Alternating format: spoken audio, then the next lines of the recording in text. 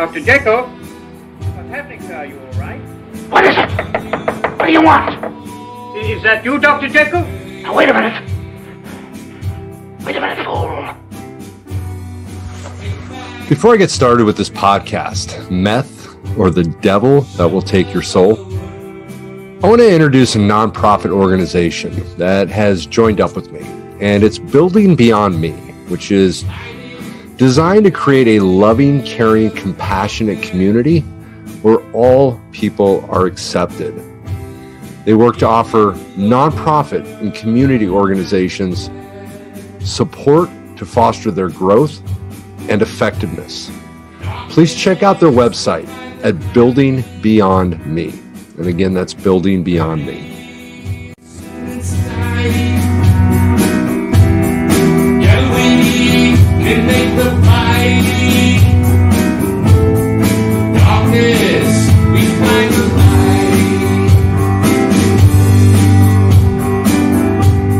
Okay, here we go. My name is Eric McCoy, and I am the host of Recovering Through Highness. You know, understanding the workings of the mind of someone who is completely psychologically, physically, and emotionally dependent on methamphetamine can be very difficult for someone who has never crawled into that hole.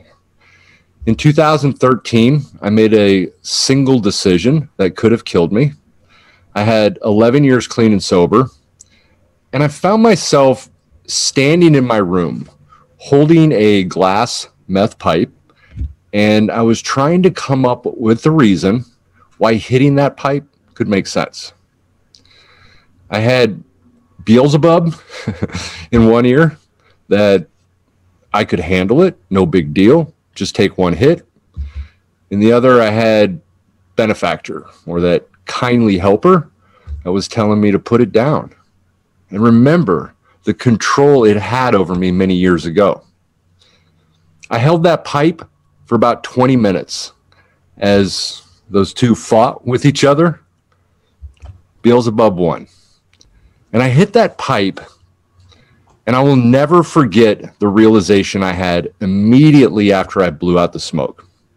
And here's what the realization was. I am fucked. Instantly, a compulsion combined with cravings kicked in. And I knew that my life was over as I knew it. And I was going to need to hold on to that roller coaster. My guest today is my wife, Morella, and very important to this story. In 2013, we weren't married, but we lived together.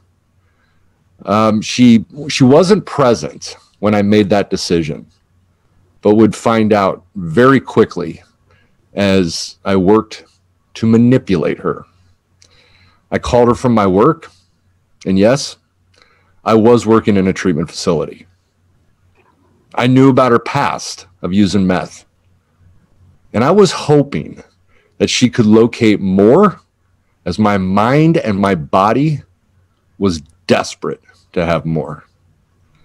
Morella, I need your help today, as I want my listeners to really understand the workings of an insane person who becomes captive to this drug.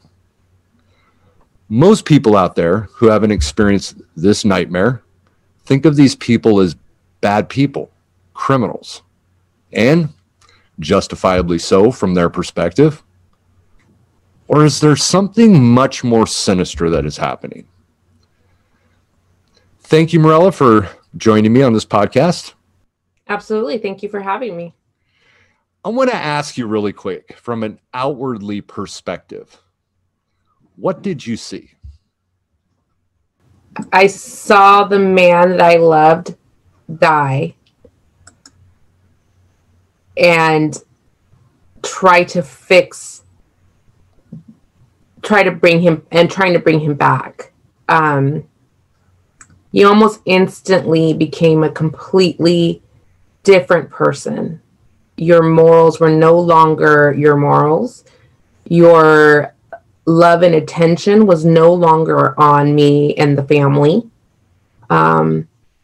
completely selfish, hateful individual. So you had in the past a drug problem yourself. Would you define it as a problem that you had?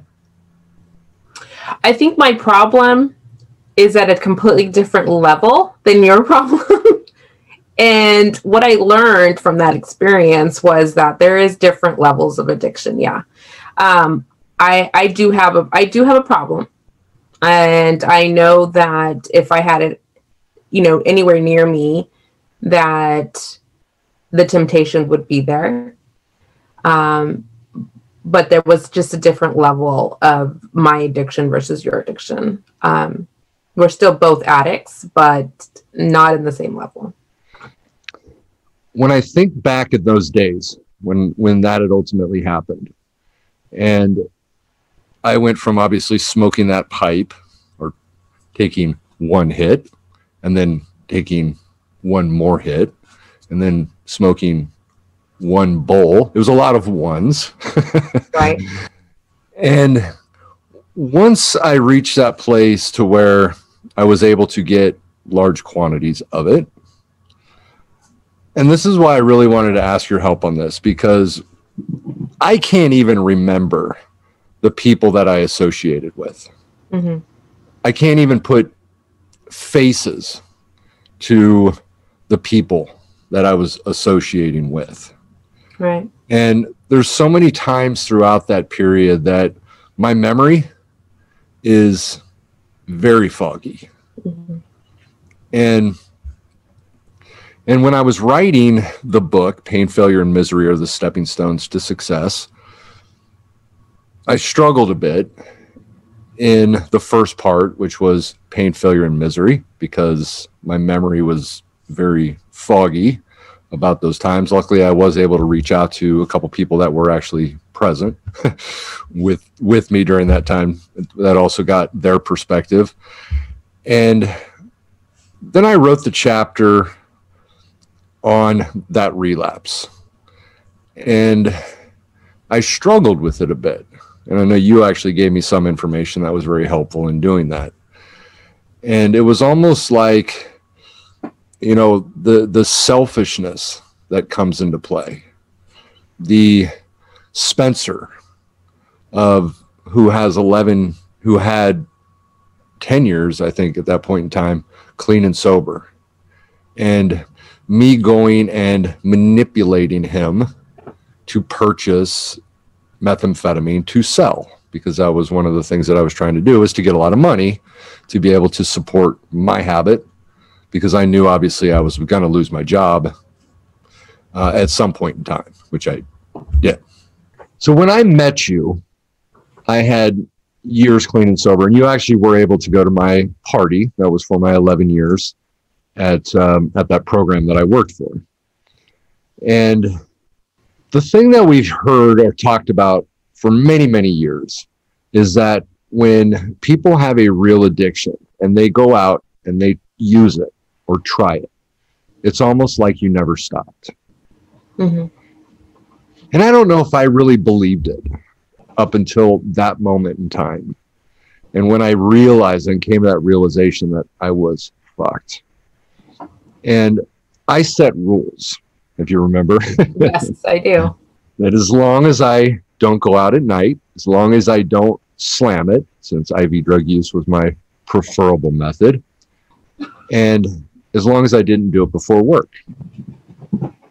And I don't remember exactly how quickly I broke those, but I know it was fairly fast. Right. And when I look back on it today, and I know you weren't really around in 2001 when I went through all of that stuff, but when I look back at that story of where I was in 2001, that story came back in a very quick period of time. Right. Where I was living in hotels or motels and committing all the crime and everything that I was doing. And I know for me that my values and all of my morals and all of those things do quickly go away. So just from your perspective, what did you see as the difference between when I was clean and sober and when I had relapsed? So number one, you're right. I didn't know you when you were in your depths of addiction in early 2001. We had been dating for approximately a year when you had your relapse, this time in 2013. I had never felt the kind of love that I felt with you, the connection that we had. And I clearly remember going to your 11th year party that was thrown for you, where you had judges and attorneys there, and you just had it was so inspiring for me, because I saw this man who overcame so much. And I love the fact that you had these morals, and you would give your shirt off of somebody's, off your back. You were just a friend to everybody, and you wanted to help everybody. So when you relapsed and you took that pipe, and I want to remind you that when you told me that, you had found this and stuff like that, you didn't tell me until years later that you had already smoked some of that pipe.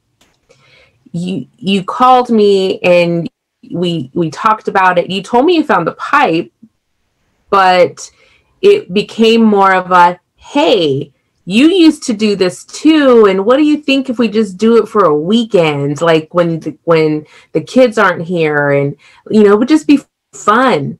And because I know my level of addiction, I thought I could probably do that for a weekend. I mean, it's been 20 plus years that I was clean and sober, and at that point, why not? I'm in love with this man. He wouldn't do anything to hurt me, and I took you at your word, because that has what I gotten used to. You had not lied to me. You had not manipulated me in any way before that. And so at this point, I didn't think you would. So we did it for that weekend. And then it turned into Monday. Well, we did it on Sunday, and so we got to get to work on Monday. And so that's how it, progressed. I continued to go to work every day. I continued to do what I needed to do. But within the first month, you stopped calling me right away. You stopped calling me when you used to call me. I guess more like a check-in. You would stop checking in. When you would leave work, you would always call me, hey, how you doing? I'm on my way home, or I'm going here. You weren't responding to any of my messages or any of my calls. You started showing up late. You started contacting people, really shady people that you used to know back before you met me. And I would say within a month, I was already starting to say, hey, we need to stop doing this, because you're starting to change.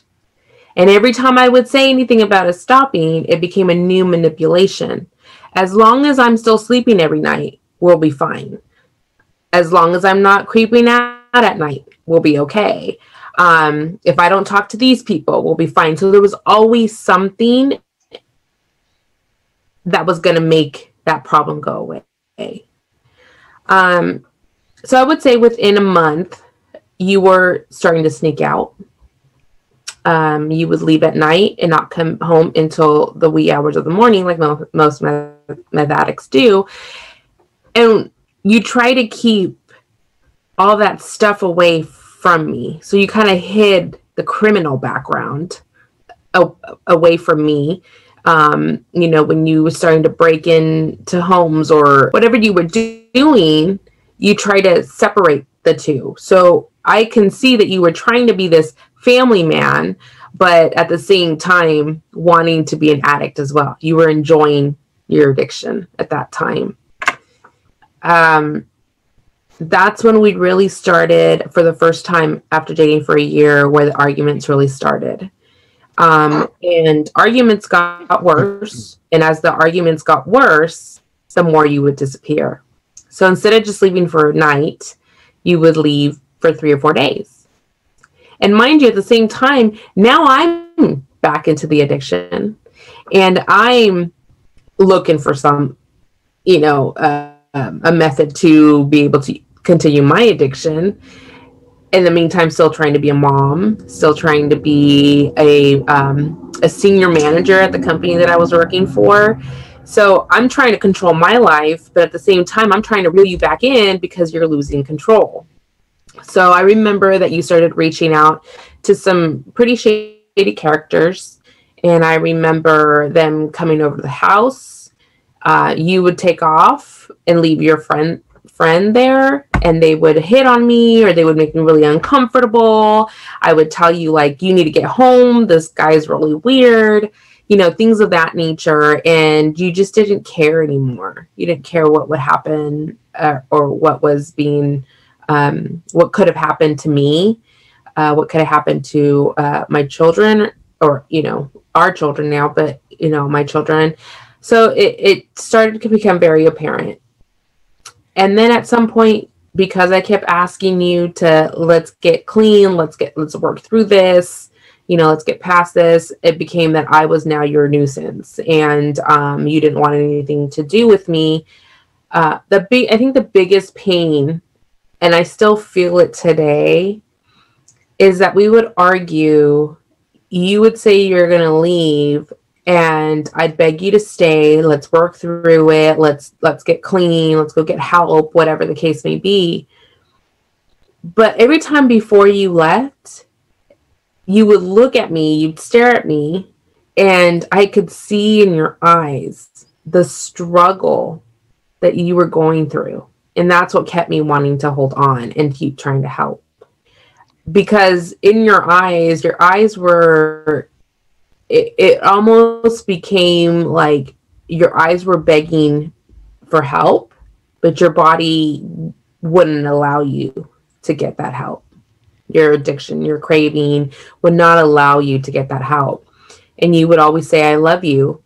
And this is why we joke about the free bird comment, right? Because you would say, but I love you, but I have to be free. I have to be a free bird and roam and do my thing.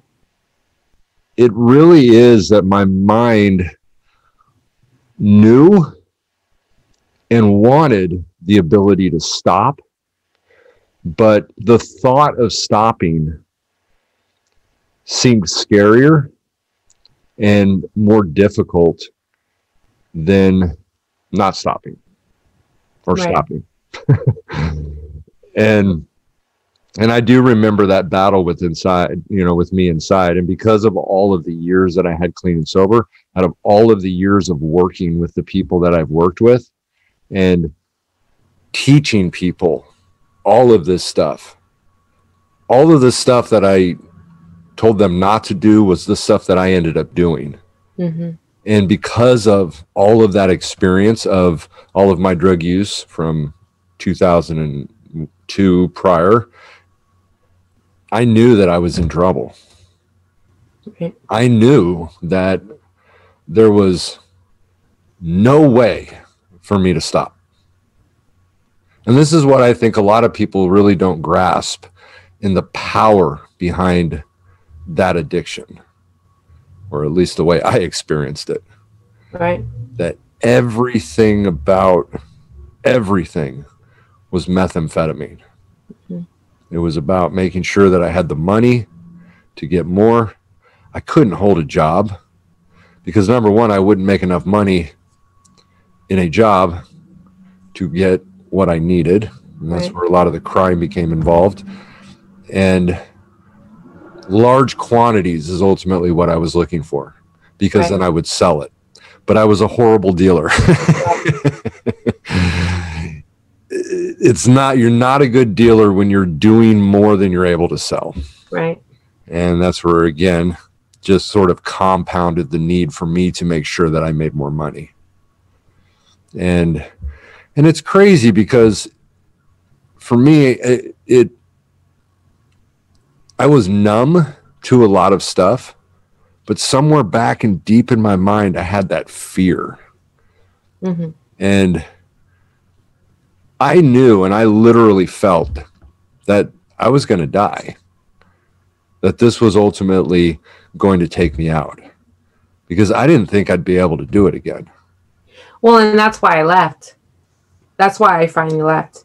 Because one, I had to learn to love myself and love my kids more than you. And I always, I always say I'm always going to love my kids more than anybody in this world.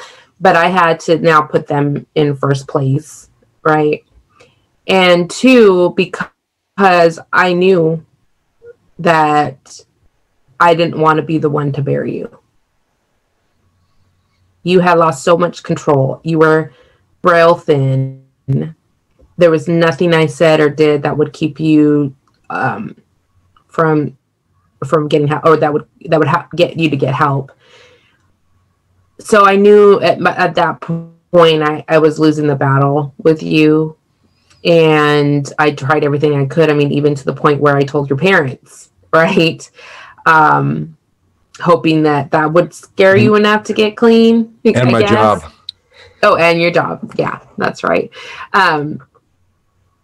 And I also wanted to stop using, and I didn't want to keep using either, and using that as my crutch or my excuse why I was still holding on to you.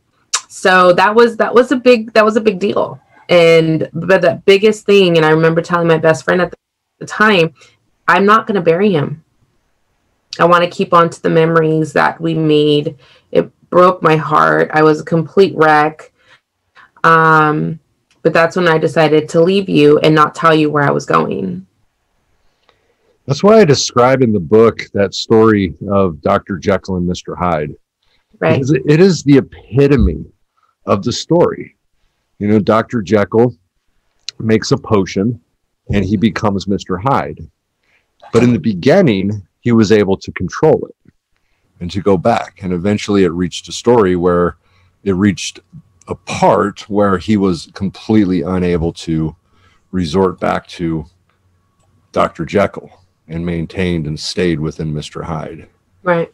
And that's what's so important for me to portray to my listeners and the people that are out there with drug addiction, and ultimately, fighting the stigma of substance abuse, that so many people look at them as bad people. And yes, they are doing bad things, but there's something much more sinister that is going on within them. While on methamphetamine, of course, I become this different person, and I do the things that people could look at and, yes, say is a criminal, is a bad person. But the story is so much bigger than that, because while I am clean and sober, I have integrity. Yeah. I have values. I have morals. I am a person that wants to run out and help everybody, which doesn't help all the time with our marriage. But that is who I am when I am clean and sober. And that was the real lesson for me. And, I've really tried to take stories such as this as being what we originally could look at as negative, bad stories, and transforming them into something that does become helpful and positive. And for me, that story really showed me, as I had said earlier, that, from if you relapse, it's like you never stopped. I will attest to that story 100%, that there's a lot of validity behind that, because it was like I never stopped. There was a short period of time where I had a little bit of control at first, but I lost that very quickly. And it was back to where I was back in 2001 and 2002. And that's also when I realized that addiction had nothing to do with love. Because it's hard to separate what the drug is doing to you versus the person you're becoming. So you start to believe that the person that you had known prior to the drug use was the fake and this was the real person. And the thing about that story is that even though we used to always joke about the fact that it's not love, I like we used to always joke about that, but there was back in that time where I was madly in love with you before this relapse. Right. And in my mind, it was almost the mentality of, even if I do this, that would never change because of the love that I have for you. Right. But it did. And it didn't necessarily say that I don't love you. But that drug, and I hate to say this, became more important than you. Right. And that's a neurological thing. Of course, when we study physiological effects, it is affecting that part of the brain that has to do with survival, dopamine, survival. And so when I'm looking at that from a physiological effects, and as I've studied that, it makes sense when we look at the part of the brain that we're manipulating with drugs. And what is above survival? Nothing. Right. And since drugs ultimately become that level where our brains are sitting on, I need to do this to survive, you naturally are going to be knocked down as less important. And I hate to say that, but that is the truth when I studied physiological effects. And that's why it really did start to make sense to me. Right. And that's why I say that our level of addiction is a little different, because my need to quit was because my kids really needed a mom. And so that level of love didn't change for me. I was selfish because I was still using, but trying to be a mom at the same time. And so they were missing out, you know? But I don't think you stop loving that person or those people around you. Like, you didn't stop loving your parents when you were an addict back in, 2001 and earlier. You didn't stop loving me. It was just that you were on a search for chasing that dragon, like they say, and just trying to keep your body from craving and just wanting to use. And so it's not necessarily that you stop loving somebody. It's just that, like you said, the need for the drug is more important. It overpowers. I knew what stopping was like. I knew the depression that I was going to ultimately have to experience. I knew the guilt and the regret that was going to be compounded with that depression that I was going to experience. And that was something that became very difficult for me in rehab when I went in there, because the guilt that I had for introducing you to intravenous use was something that did not sit well with me. Right. I got clean and sober, because the danger behind that. Right. IV drug use is the most dangerous route to use because it eliminates all the protective mechanisms that our body has, goes straight into the blood. Right. And I thought about that when I was getting clean and sober in detox, which just depressed me even more. And all of those things that I did with Spencer and getting him hooked back on methamphetamine, which eventually led him to 10 years and 8 months in prison, which he is still serving time for. And I still feel very bad about that. So I'm, I know everybody always says that, yes, you may have put it in front of him to do it, but he definitely still made the decision on his end to use it and start selling it and doing all those things. But that is a big factor with stopping. And it's also why so many people say in rehab, when they're in treatment, they say, I won't be able to do it again. I won't be able to get clean again. If I go out and use, that's it. I know that is true for a lot of people. Right. especially when you've had to experience all of this stuff before. Mm-hmm. And again, that's why it's so important for me to help people understand that this is a sickness. When people are on it, especially to the level of where I was at, and I was slamming probably more than an 8-ball a day, that it becomes a part of you. And that's when it becomes very scary. Right. I will say that those experiences that I went through, I can honestly say today that I am grateful for them, because I now have that knowledge and I can use it to help people. Luckily, it did not completely destroy us. Right. We did get back together. We did get married. And I think personally, we have a great relationship with still plenty of faults for me. I don't think I'm perfect either. No, you're the perfect one. No, I was kidding. Well, you You're know. pretty good. And that's one thing I can say that luckily, but this doesn't happen for a lot of people.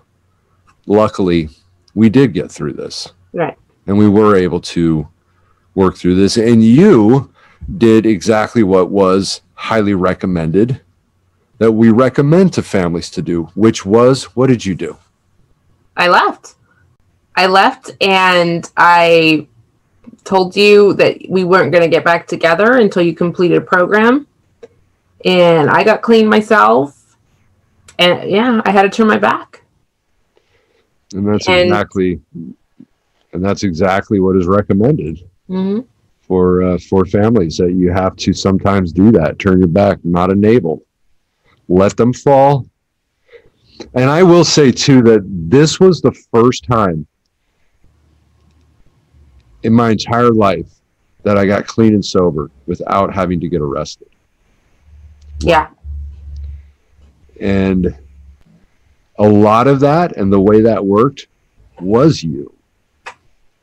It was what you did, because I was able to find that love that I had for you that was buried deep down in. And that was a big reason why I ended up doing that. Mm-hmm. Because I didn't want to lose you. Yeah. Because I love you. I love you too. But I love you more. And I remember when I was leaving. I mean, I had packed up. We were in this back and forth moving truck. You didn't know where I was going. I had changed my number. Your mom is the one who called me and said, "Hey, Eric didn't show up to go to rehab like he said he was going to." And I said, "Yeah, I knew he wouldn't." You know, I told her, "I knew you wouldn't. I've tried." And I got off the phone with her and I told my best friend, "Let me call him and make sure that he's alive." And I said, because I can guarantee you he will say there's no reason to get clean if I was leaving. And literally that was the first thing you said. Because you picked up the phone and you said, I said, "Where are you? You're supposed to meet your mom." And you said, "Well, there's no point to get clean if you're leaving me." But I had gotten used to the manipulation, and I knew that's what you were going to say, you know? So I said, "Okay, fine. I'll go pick you up and I'll drop you off." And I remember taking you to rehab, but you still didn't know where I was going to move to. You weren't sure, you know? We got you into rehab and, you know, that kind of stuff. But I was taking precaution because I was not going to enable you anymore. And I think by saying, "Yeah, let's get high that weekend," I took a lot of guilt into that, because a lot of that, me being okay with it at that point, because I didn't know you had smoked this pipe beforehand, I felt like it was my fault for being okay with it. So I wasn't going to continue to enable you. And that decision to help me initially, it would not have changed anything. If you hadn't helped in that situation, I would have found it somewhere else. Oh yeah. Well, now that I know that you smoked before me, I knew I was going to lose you anyway, so it wasn't my fault. But again, that didn't come out until way later. I thought that was the first weekend we did it together, that we both had done it together at the same time, and so that kind of stuff. But yeah, leaving you was the hardest thing that I ever had to do at that point, until I had to turn my back on my son too. So you practiced on me. Yeah. and it worked with Alex too. Yep, it did work with Alex. He's got 3 years clean and sober. And man, what doesn't kill you makes you stronger, I guess. It absolutely does. Mm-hmm. Pain, failure, and misery are the stepping stones to success, right? Absolutely. And I think in our current relationship and the struggles that we have been through with addiction and all that, I think it has made us stronger as a couple. We're able to kind of figure out, if we can get through that, there's a lot we can get through, especially a pandemic.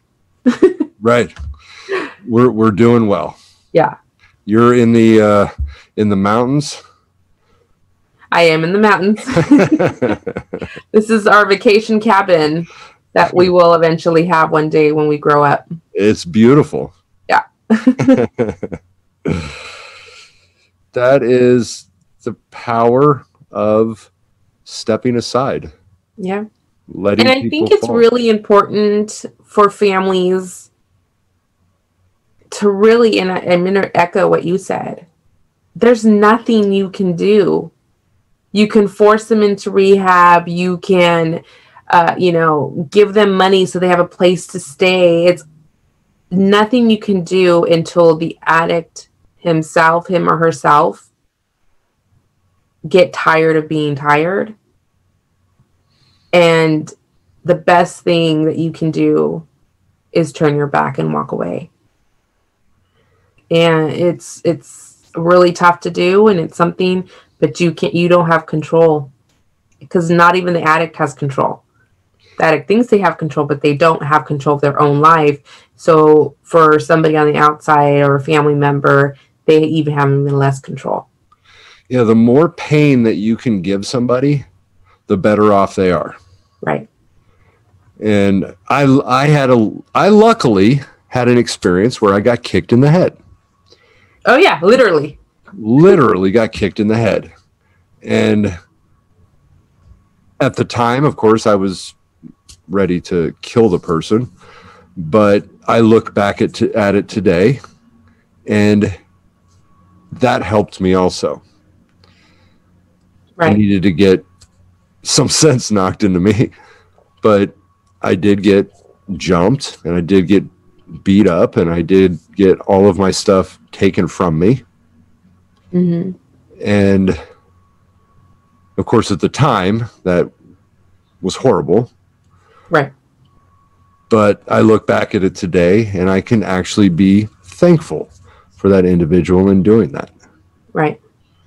Thankful for you walking away. That was, I think, what ultimately pushed me the most into getting into rehab. And that's why enabling is so dangerous. Mm-hmm. People do need to step aside. Yeah. Let them fall and let them know, I love you, but I got to leave until you decide to make a decision and do something for yourself. Yeah. I clearly remember telling Alex, I love you, but I'm not going to love you to death. Yeah. Well, honey, I want to thank you for joining me today. I love your cabin, and I look forward to seeing it someday. I